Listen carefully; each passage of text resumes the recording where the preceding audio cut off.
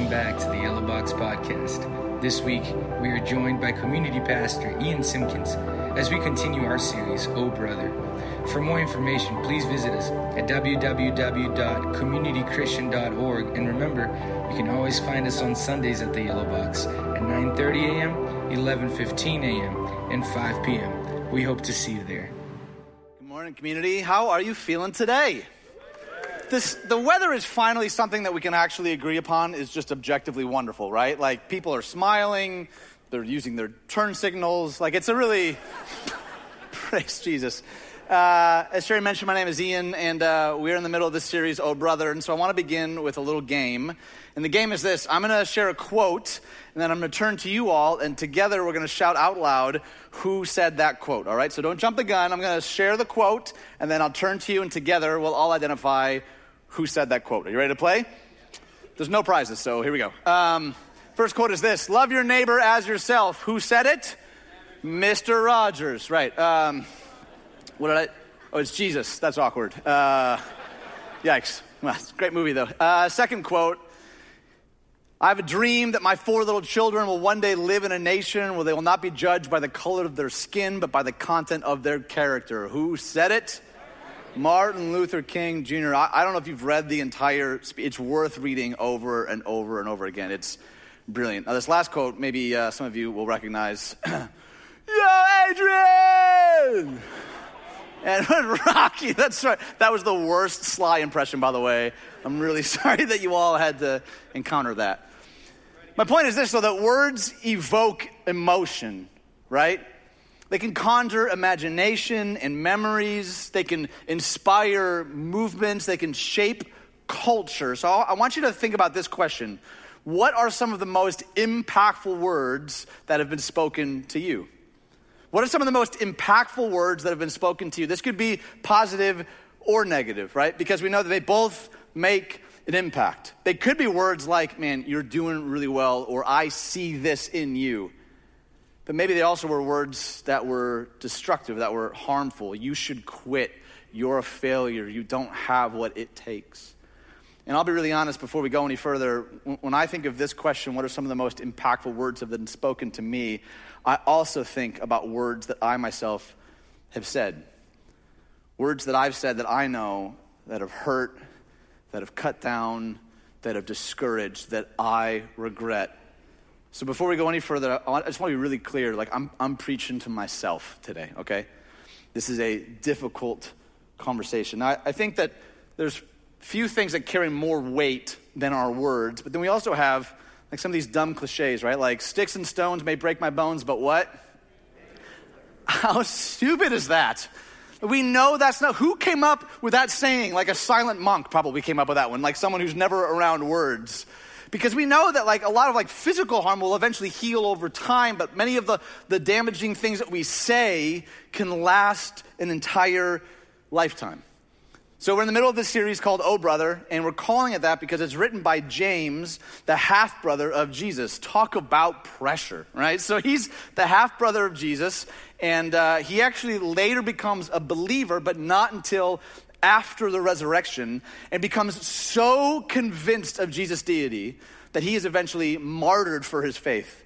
In fact, historians tell us that somewhere around 62 AD, the Jewish religious leaders brought James to the summit of the temple, and they told him to recant Jesus. And not only does he not recant, he actually gives further testimony to Jesus. So an enraged priest throws him off the temple. Now here's the crazy thing. That doesn't kill him. So to finish the job, they climb down into the valley and they stone James to death. And as they're doing so, James is praying the same thing that his brother did. Father, forgive them, for they don't know what they're doing.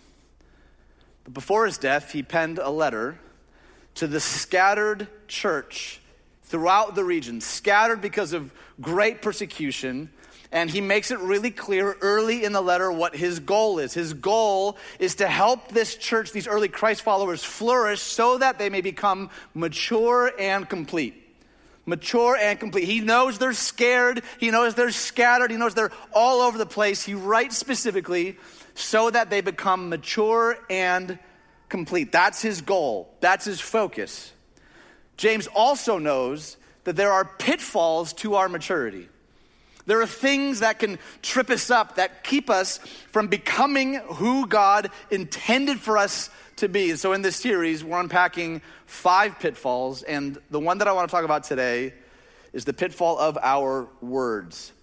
Now, James speaks about words, our speech, more than any other New Testament author. In fact, it's in every chapter of James. He says something about the way that we use our words, the way that we use our tongue, which I think is really significant. This is someone who spent a lot of time with Jesus, and he seems to believe that there's power in what we say to one another. Did you know that you will, on average, spend 1/5 of your entire life speaking? On average, you will spend 1/5 of your entire life speaking. In fact, if you were to compile all the words that you say in a given year, it could fill 66 800-page books. 66 800-page books just with the things that we say to one another. In fact, the very beginning of the story, the very beginning of the Bible in Genesis, it says that the world was coming into existence as a response to God's word. He was speaking, and it was.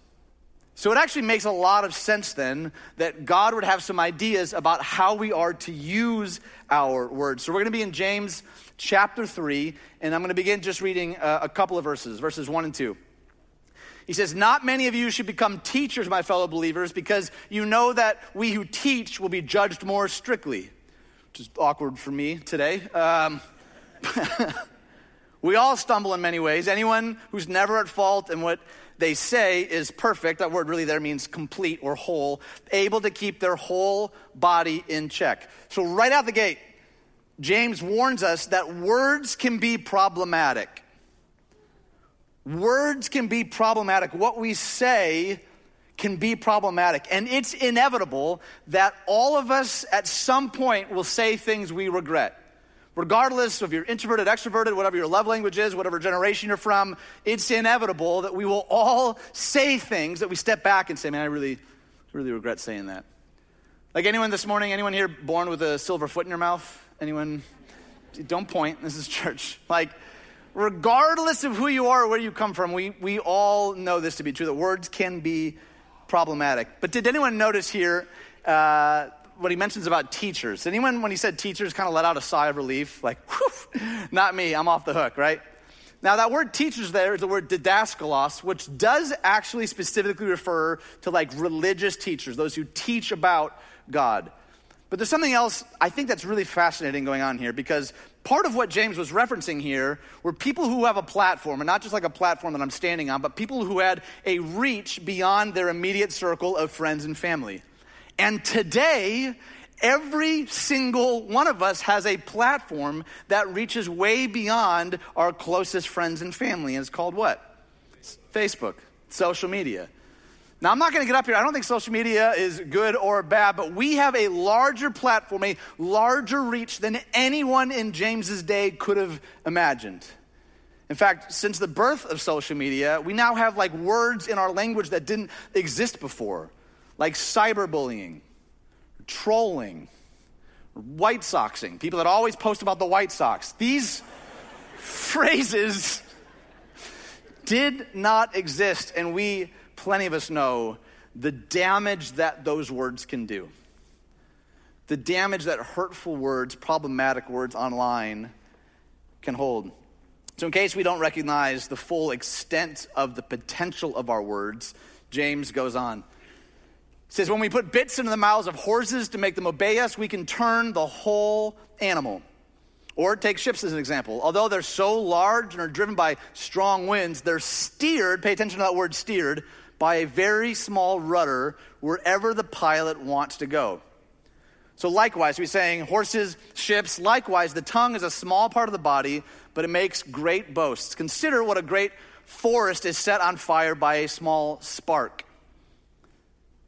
The tongue also is a fire, a world of evil among the parts of the body. It corrupts the whole body, sets the whole course of one's life on fire, and is itself set on fire by hell. That's intense deliberate language. All kinds of animals, birds, reptiles, and sea creatures are being tamed and have been tamed by mankind, but no human being can tame the tongue. It's a restless evil full of deadly poison. Okay, so let's all take a deep breath in right now and then let it out. Okay, that's a lot, right? That's a lot. So let's unpack it a little bit. James wants us to see that words can be powerful. Words can be powerful. I just recently saw a comic that I think illustrates this really well. Here's the scene. So you got a superhero, a supervillain fighting in the sky, and the dad is like, cool, which would not be my reaction, but for the sake of the comic, let's move on. The kid says, I wish we had powers. And so the dad looks at the son, and the dad looks to his right, says, see that sad-looking guy with the ugly hat? It's not me, by the way, but it's similar. The kid says, yeah, and then he says, watch. That is a pretty ugly hat. The dad says this, hey, your hat is awesome, and you're awesome for wearing it. And the guy says, thank you? And then the next scene, now look at his face. And then the father says, we all have powers. Cool. Like, how pointed is that? How powerful is that? We all have powers. The way that we use our words matters, and they have great power. In fact, they have such great power. Why don't you turn to your neighbor right now, just look them in the eye and say, I'm so glad you're here right now. Would you turn to your neighbor? Just tell them, I'm glad that you're here right now. See, didn't that feel good? Doesn't that feel good to have another human say, I'm glad that you're here right now? Okay, so to make his point, James uses a ton of imagery. The first is that of a horse, right? He talks about the horse and the bit that goes in a horse's mouth. So this is what a bit looks like, right? This is it. And this is placed strategically over the horse's tongue. And with it, you can steer the entire horse, which is crazy, right? Like, that's wild to think about. How much does a horse weigh? Like 2,000 pounds. How much does a jockey weigh? Like 12 pounds. Like, that's, right? Like me size. Like that's, and James is saying, this is what our tongue is like. This is what our words can do. It can steer even a massive animal. Now, the second analogy he gives is that of a ship, right? He talks about a ship, and here's the most realistic ship that I could find. We all know ships look just like this one, right? It's a Lego ship, and I'm so nervous about even handling it right now because I wasn't a kid with Legos. But here's my point. When you look at this massive structure of a ship, where's the rudder? The rudder's in the back, and it's this little thing here. Actually, this Lego thing is so epic, you can actually turn this, and the rudder turns. Ooh. Yeah, I'm as fascinated as you are. He's saying as big as the ship is, as powerful as the winds are, what steers the ship? It's this little guy. Small part called the rudder. So he's not just saying they're powerful, he's saying our words actually, in some mysterious way, steer our lives. It directs where we go. Like, has anyone ever talked yourself into something?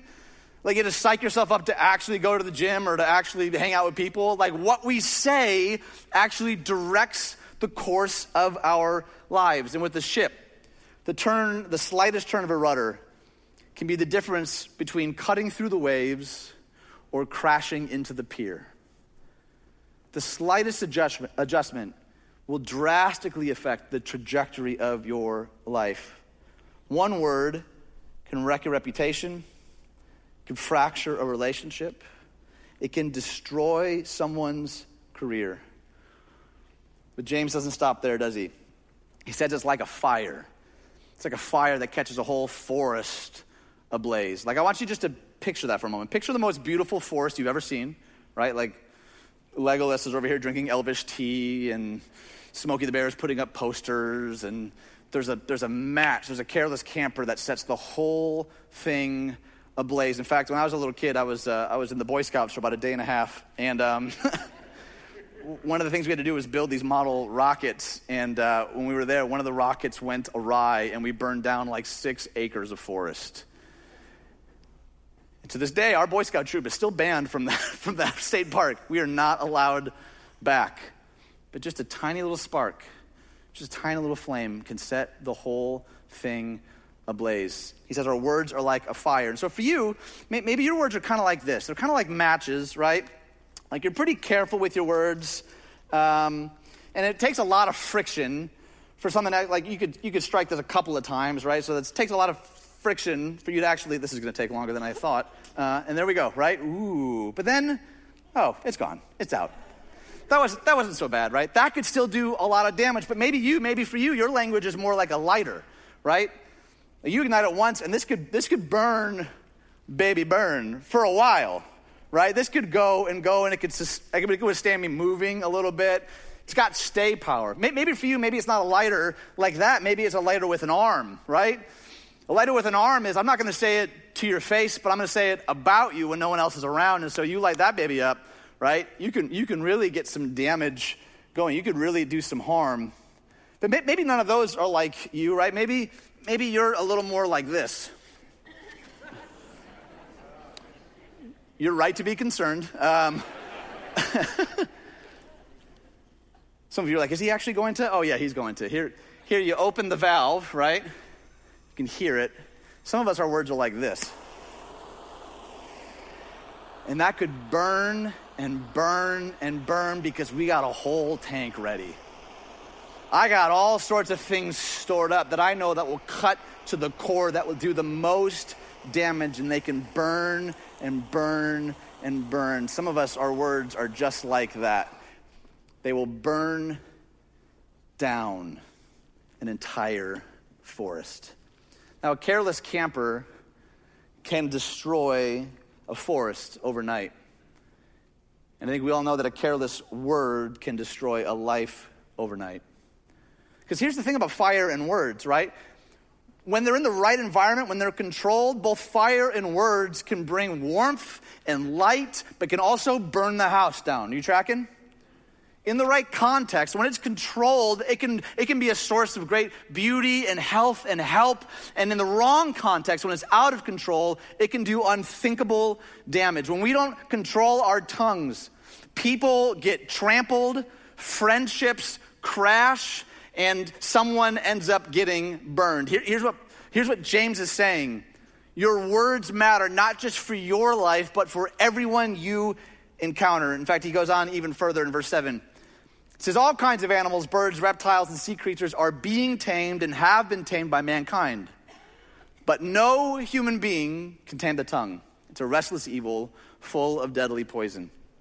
So he's talking about domestication, right? And domestication requires consistent and persistent attention. And anyone here have pets at home? Anyone here have pets at home that you like? Not like a stray raccoon or something, like something you actually... Okay, so if you were to like train your puppy one time, like you go here, not here, and then just left him alone, how would that go for you? It'd be chaos, right? You can't just train one time and then let them do whatever they want. The same is true with our speech. It's not just go to one small group or attend one Bible study or come to one service and I should just be good. He's saying part of what is at stake here is how we actually control and grow in the ways that we speak to one another. But then he goes on to say, though, that no human being can tame the tongue. Here's why I think he says that. He says no human being can tame the tongue because you can't do it on your own. I can't do it on my own. It's not just about like flexing our muscles and gritting harder and putting up a stronger filter. He's saying you can't do it on your own, and we'll come back to that. So what does an untamed tongue look like? I think at this point, maybe you've thought up a number of different ideas or images of what it looks like to have an untamed and out-of-control tongue. And I wrote down a couple of suggestions, a couple of things. And if one of these resonates with you, I encourage you to kind of jot it down because these are all signs of an untamed tongue. Number one, taking cheap shots at people. Number two, repeating of rumors. Number three, sharing of details that should remain private. Like if someone says, hey, they asked me not to tell you, but I'm going to tell you. Be careful what you tell that person because they're likely going to tell someone else. Number four, making yourself look good at the expense of someone else. Number five, gossiping, or for some of the Christ followers, prayer requests. You know what, we've been there, we're all holding hands and someone says, Lord, I pray for Sally. She's on her 7th marriage, and She was wearing those short shorts, and Lord, we pray for her, right? Wow, that's starting to feel a little more like gossiping than prayer requests. I mean, we've all been there, right? Have you ever had someone say, hey, did you hear about Gary? And we're like, all systems go, like, no, what? What happened with Gary? Tell me what happened with Gary. Gossip can show up in a number of different ways. Number 6, maximizing the sins of others while minimizing your own. Number 7, adding irritating details to make the absent appear worse.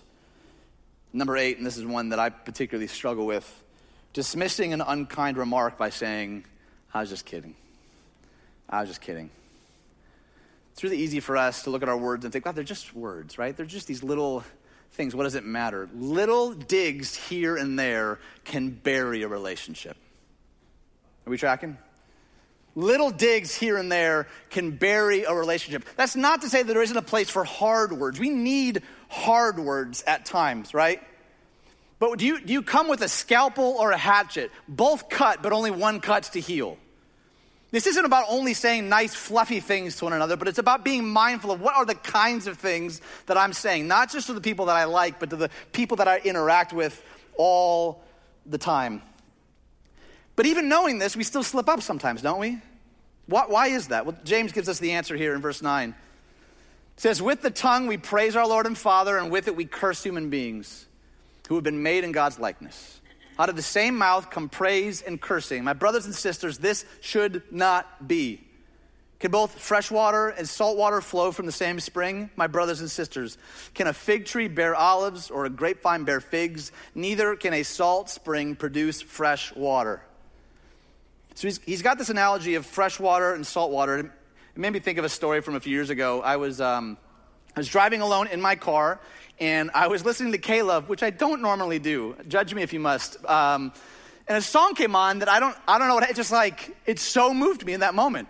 And I'm like, it's like cranked, and I'm like singing my heart out. Like I'm just having this worshipful moment. And right as the chorus hits, someone cuts me off in traffic. And I let out a string of words that I can't repeat on this stage. I felt like in that moment, God was like, fresh water, salt water, right?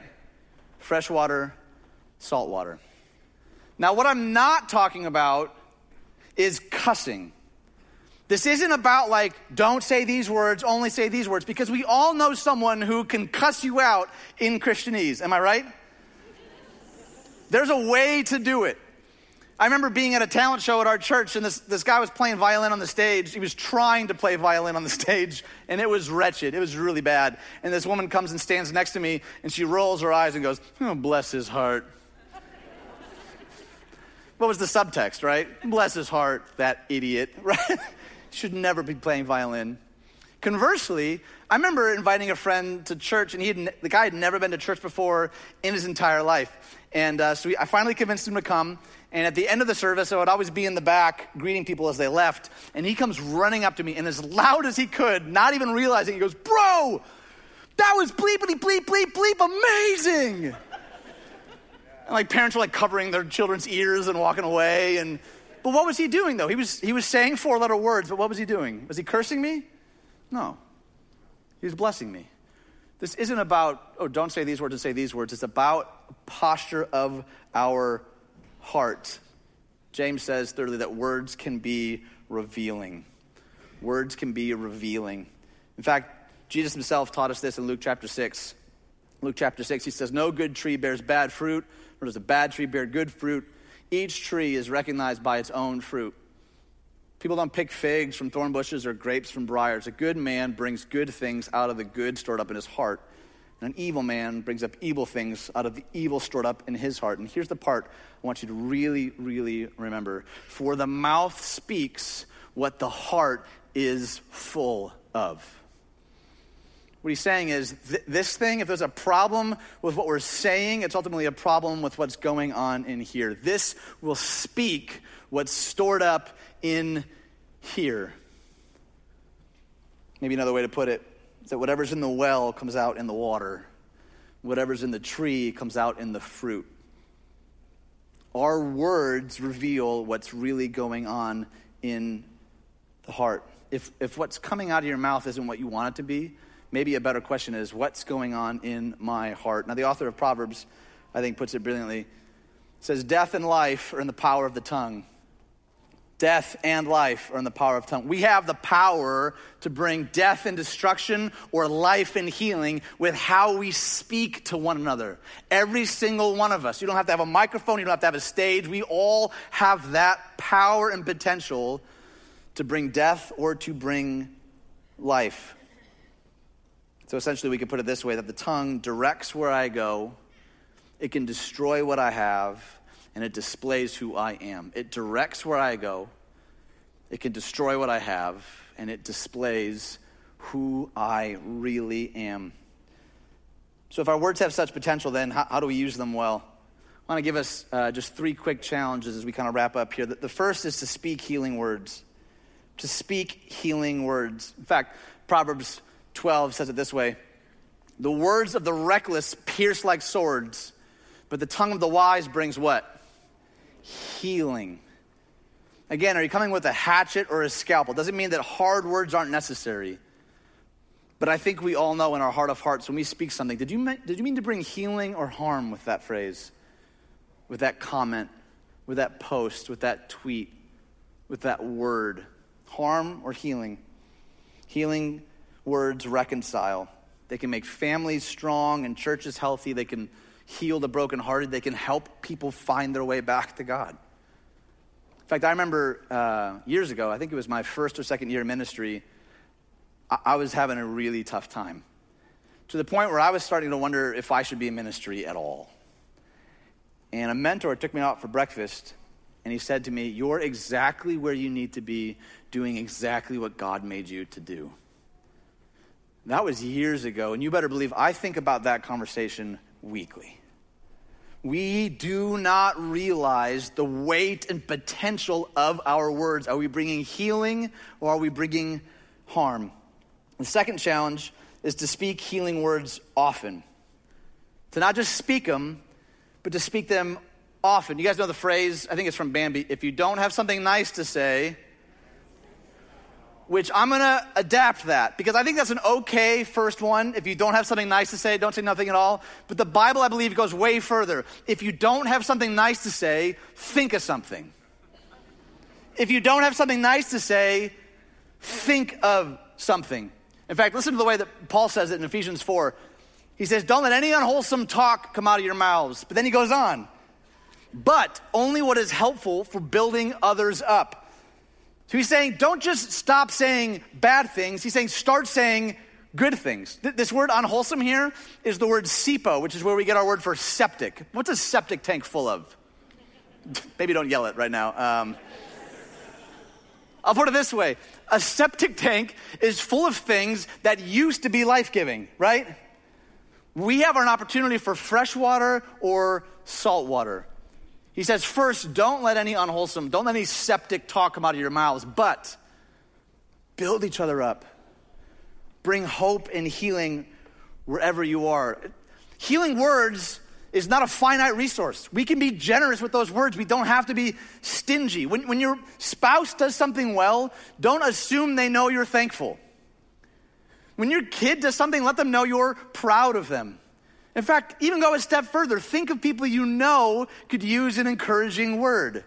We don't have to be stingy with our words. I think too many life-giving words die on the altar of good intentions. Way too many life-giving words die on the altar of good intentions because we assume they know or that wouldn't make that big of a difference. Don't let pride or awkwardness or just downright carelessness stop you from speaking words of life often. Wherever you are. And Jesus takes this idea even further, right? Because Jesus is always talking about enemy love. He doesn't say, hey, those that you consider your enemies, just ignore them. Just cut them out of your life. What does he say? He says, pray for them. Pray for them. Those are healing words. So maybe a question we could ask today of someone that you think to be your enemy. Have I prayed for my enemy half as much as I've criticized them? Have I prayed for my enemy half as much as I've criticized them? Here's the secret. Whatever you hope and dream and long for yourself, pray for your enemy and see if your heart doesn't begin to change. Whatever dreams you have for you in your life, pray those things for your enemy and see if your heart doesn't change. Which brings me to my last point. Check your heart. Check your heart. If you're finding it difficult to speak words of healing, we need to take a good look at our hearts. Are you angry? Are you jealous? Do you feel the need to always point out what's not working in someone else or something else? Are you an expert in all that's wrong? Here's the truth. A critical heart produces critical words. A self-righteous heart produces judgmental words. A fearful heart produces negative words. A bitter heart produces harsh words. But a grateful heart produces gracious words. A faithful heart produces truthful words. And a peaceful heart produces reconciling words. Check what's going on in the heart. If what you're saying isn't what you want to be saying, ask yourself, what's going into my heart that speaks the way that I do? What am I putting in my heart that speaks the way that I am right now? And so how do we fill ourselves with the right stuff? We ask God to fill us, to soak in his word, to spend time in community. The whole point of this is that God is the one that changes hearts. This isn't about like taking fruit off a really decrepit tree and duct taping new fruit on. The prayer is, God, I need you to uproot that tree and plant something new in my heart. Dig a new well. This isn't about mowing over the weeds in our yard. It's about uprooting that which is not life-giving in our lives. In order to change what comes out of our mouth, we have to change what goes into our heart. And that's a work that only God can do. That God wants to do. It's not willpower. It's not gritting more strength. It's surrender, saying, God, would you do something miraculous in my life? Sow seeds in my life. But seeds take time to grow. Seeds take time to grow. So I want to start small by all of us challenge. I want to challenge you to commit every day this week. Speak words of healing wherever you go. Think of the people you interact with, the places you'll go. Speak words of life and hope. The world is so full of despair and pain. What if we left this place? What if at the end of our lives, every single year, those 66 800-page books, we open those up and we ask, what story did I tell of my life? Was it one of destruction or encouragement? One of harm or one of healing?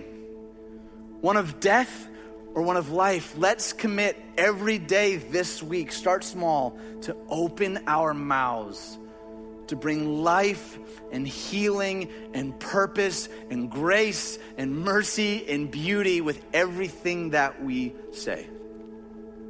Let's pray together. God, thank you for loving us well beyond what we could ever dream or imagine. And God, for whatever thing it is that we feel like we're tripped up by, however we've used our words to spew hatred or anger or destruction, God, would you uproot those trees in our lives? Would you remind us that we can't do this thing on our own? We need you, God, to plant a new tree, to dig a new well. May we be a people who bring healing and life wherever we are. Thank you, God. We love you and we pray all these things in the beautiful name of Jesus. And everybody said, amen.